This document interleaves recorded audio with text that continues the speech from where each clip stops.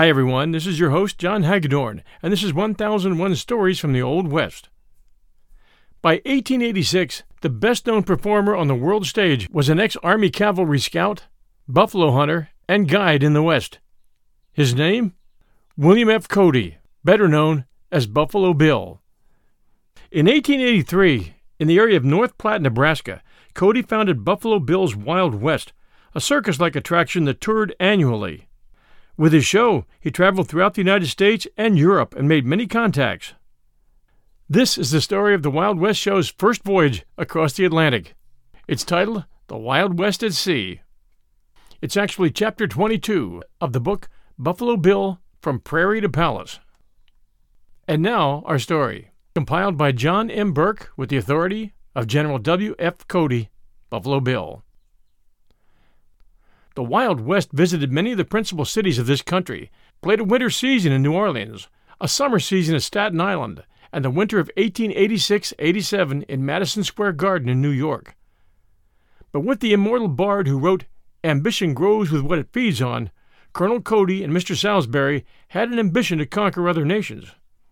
The importance of the undertaking was fully realized, but nothing daunted by all that would have to be undergone to reach a foreign land and give exhibitions, the owners of the Wild West boldly made the venture. The writer went abroad and arranged to play a season of 6 months in London as an adjunct of the American exhibition.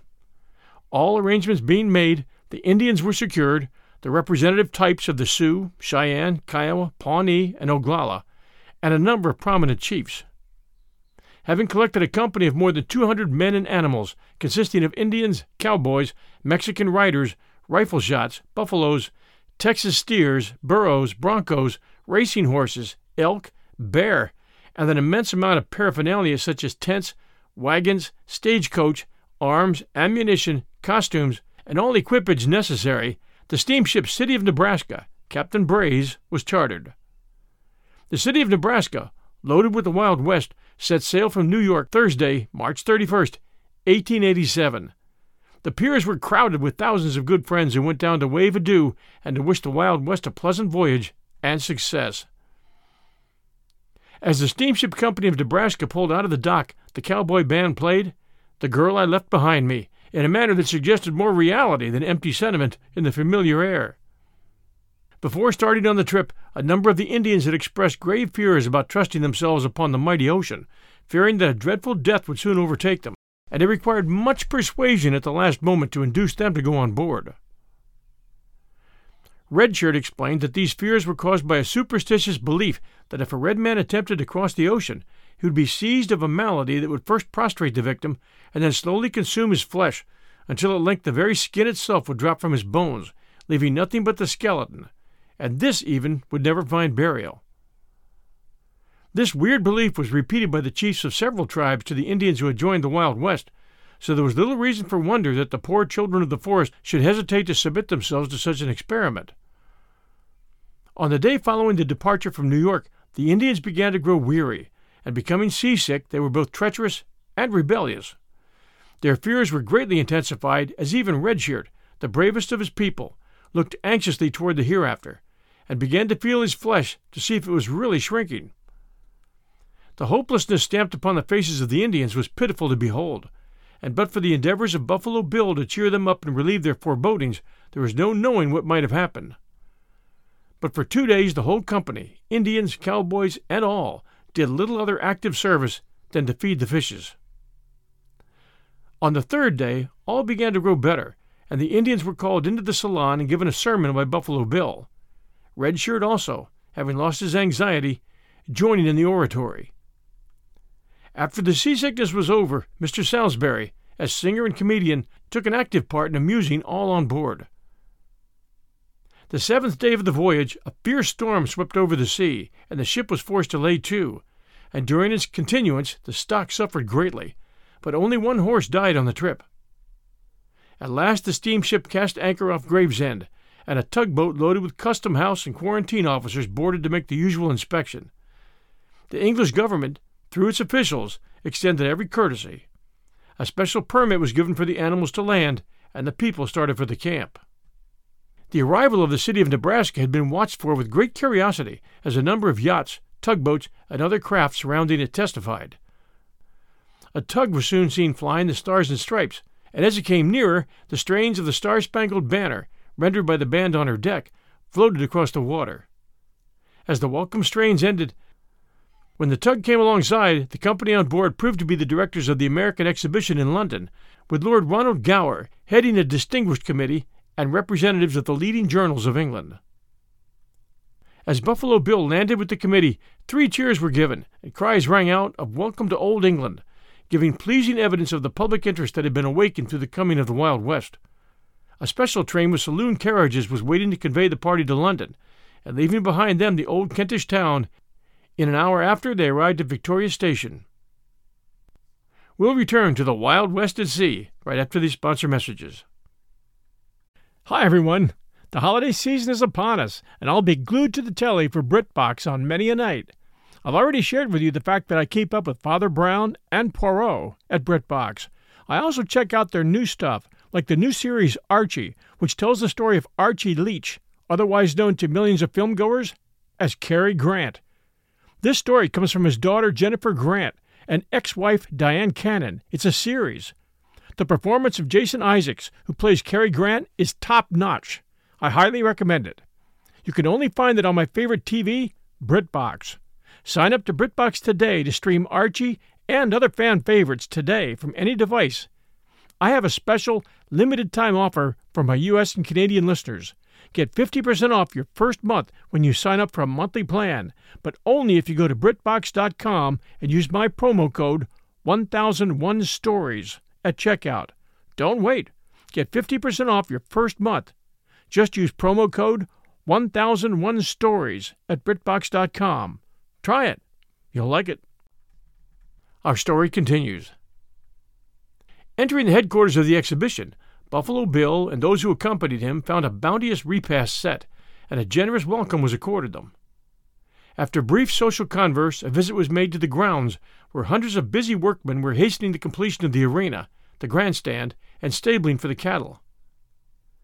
When it is taken into consideration that these operations were dealing with an expenditure of over $130,000, the greatness of the enterprise can be understood. An arena of more than 1/3 of a mile in circumference, flanked by a grandstand filled with seats and boxes to accommodate 20,000 persons, sheltered stands for 10,000 more, the standing room being 10,000, will give an idea of the size of the Wild West exhibition grounds. The interest evinced by the British workmen in the coming of the Wild West people was as a straw indicating which way the wind blew, or intended to blow. On the following morning, when the tide was at its flood, the city of Nebraska steamed up the river, the trip being a pleasure to all on board. With the assistance of the horsemen, each looking after his own horse, the unloading was begun and carried on with a rapidity that astonished even the old dockhands and officials. Through the courtesy of the custom-house people, there was hardly a moment's delay in the debarkation, but although landing in London, the Wild West was still 12 miles away from its city camp. Loading the entire outfit on 2 trains, it was speedily delivered at the Midland Railway depot adjoining the grounds, and by 4 o'clock on the same afternoon the horses and other animals had been stabled, watered, and fed, and the camp equipage and bedding distributed. The camp cooks were preparing the evening meals. Tents were going up, stoves being erected, tables spread and set in the open air, teepees erected, and by 6 o'clock a perfect canvas city had sprung up in the heart of West End, London. Upon the flagstaff the starry banner had been run up and was floating in the breeze, and the cowboy band rendering the national airs of America amid the shouts and cheers of thousands who lined the walls, streets, and housetops of the surrounding neighborhood. This was most gratifying to the newcomers, and in answer to the hearty plaudits of the English, Colonel CODY ordered the band to play God Save the Queen, and the Wild West was at home in London. The first camp meal being necessarily eaten in full view of the crowd, the dining tents not being ready, was a novel sight to them, from the motley population of Indians, cowboys, scouts, Mexicans, etc. The meal was finished by 7 o'clock, and by 9 o'clock the little camp was complete, and its tired occupants, men, women, and children, were reposing more snugly, safely, and peacefully than they had done in many weeks. Trivial as these details may appear at first sight, the rapidity with which the Wild West had transported its materials from dock to depot, and depot to ground, had an immense effect upon the people of London. A number of notable visitors present, especially the representatives of the press, expressed great astonishment at the enterprise of the Americans, and communicated that feeling throughout London. "The Yanks mean business," was the expression heard upon all sides.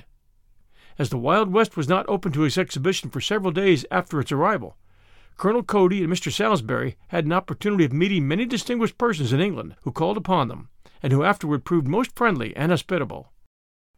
Among these prominent persons was Mr. Henry Irving, who had witnessed the Wild West performance at Staten Island, and paved the way in a great measure for its success in London by speaking in the kindest terms to a representative of the great dramatic organ, the Era. It may not be amiss to here quote his remarks. Mr. Irving said, "I saw an entertainment in New York, the like of which I've never seen before, which impressed me immensely. It is coming to London. It is an entertainment in which the whole of the most interesting episodes of life on the extreme frontier of civilization in America are represented with the most graphic vividness and scrupulous detail. You have real cowboys with bucking horses, real buffaloes, and great hordes of steers, which are lassoed and stampeded in the most realistic fashion imaginable. Then there are real Indians, who execute attacks upon coaches driven at full speed. No one can exaggerate the extreme excitement and go of the whole performance. It is simply immense, and I venture to predict that when it comes to London, it will take the town by storm." Among other early callers upon the Wild West, and who gave their influence and friendly aid in London, were genial John L. Toole, Miss Ellen Terry, Mr. Justin McCarthy, United States Minister Phelps, Consul General Governor Thomas Waller, Deputy Consul Moffat, Mr. Henry Labouchere, Miss Mary Anderson, Mrs. Brown Potter, Mr. Charles Wyndham, Lord Ronald Gower, Sir Cundiff Owen, Lord Henry Paget, Lord Charles Beresford, the Grand Duke Michael of Russia, Lady Monckton, Sir Francis Knollys, Private Secretary to the Prince of Wales, Colonel Clark, Colonel Montague, Lady Alice Becky, whom the Indians afterward named the Sunshine of the Camp, Lord Strathmore, Lord Windsor, Lady Randolph Churchill, Mrs. John W. Mackay, and a host of distinguished American residents in London, who also visited the camp before the regular opening of the Wild West, and by their expressions of friendship gave encouragement for success in the future. The sight of the Indians, cowboys, American girls, and Mexicans, with Buffalo Bill as chief, was most attractive to Londoners, while the English love of horsemanship, feats of skill, and fondness for sports presaged an appreciative community. The press was also most generous, the columns of the papers teeming daily with information so eulogistic that the Wild Westerners were afraid they would never be able to live up to the expectations. 50 large scrapbooks, filled to repletion with press notices, now form a conspicuous part of Colonel CODY's library at Scout's Rest Ranch. The London Illustrated News, in connection with 2 pages of illustration, is drawn upon for the following extract. "It is certainly a novel idea for one nation to give an exhibition devoted exclusively to its own frontier history, or the story enacted by genuine characters of the dangers and hardships of its settlement upon the soil of another country 3,000 miles away. Yet this is exactly what the Americans will do this year in London, and it is an idea worthy of that thoroughgoing and enterprising people. We frankly and gladly allow that there is a natural and sentimental view of the design which will go far to obtain for it a hearty welcome in England. The progress of the United States, now the largest community of the English race on the face of the earth, though not in political union with Great Britain, yet intimately connected with us by social sympathies, by a common language and literature, by ancestral traditions and many centuries of common history, by much remaining similarity of civil institutions, laws, morals, and manners, by the same forms of religions, by the same attachments to the principles of order and freedom, and by the mutual interchange of benefits in a vast commerce, and in the materials and sustenance of their staple industries, is a proper subject of congratulation, for the popular mind in the United Kingdom does not regard, and will never be taught to regard, what are styled imperial interests, those of mere political dominion, as equally valuable with the habits and ideas and domestic life of the aggregate of human families belonging to our own race. The greater numerical proportion of these, already exceeding 60 millions, are inhabitants of the great American Republic, while the English-speaking subjects of Queen Victoria number a little above 45 millions, including those in Canada and Australasia, and scattered among the colonial dependencies of this realm. It would be unnatural to deny ourselves the indulgence of a just gratification in seeing what men of our own blood, men of our own mind and disposition in all essential respects, though tempered and sharpened by more stimulating conditions, with some wider opportunities for exertion, have achieved in raising a wonderful fabric of modern civilization and bringing it to the highest prosperity across the whole breadth of the Western continent, from the Atlantic to the Pacific Ocean. We feel sure that this sentiment will prevail in the hearts of hundreds of thousands of visitors to Buffalo Bill's American camp, about to be opened at the West End of London. And we take it kindly of the great kindred people of the United States that they now send such a magnificent representation to the motherland, determined to take some part in celebrating the Jubilee of Her Majesty the Queen, who is the political representative of the people of Great Britain and Ireland. The tone of this article strikes the same chord as the whole of the comments of the English press. It divested the Wild West of its attributes as an entertainment simply, and treated the visit as an event of first-class international importance, and a link between the affections of the two kindred nations, such as had never before been forged. Final note, some European celebrities, visitors at the Wild West, London. W.E. Gladstone, King of Saxony, Prince of Wales, King of Greece, King of the Belgians, King of Sweden, John Bright, King of Denmark, General Lord Wolseley. Thank you for joining us for 1001 Stories from the Old West. I hope you found this one a unique bit of history. We offer new episodes every other Sunday, usually, so in 2 Sundays look for us again. Until then, everyone, stay safe, send a review, share with a friend. This is your host, John Hagedorn, and we'll be back before you know it.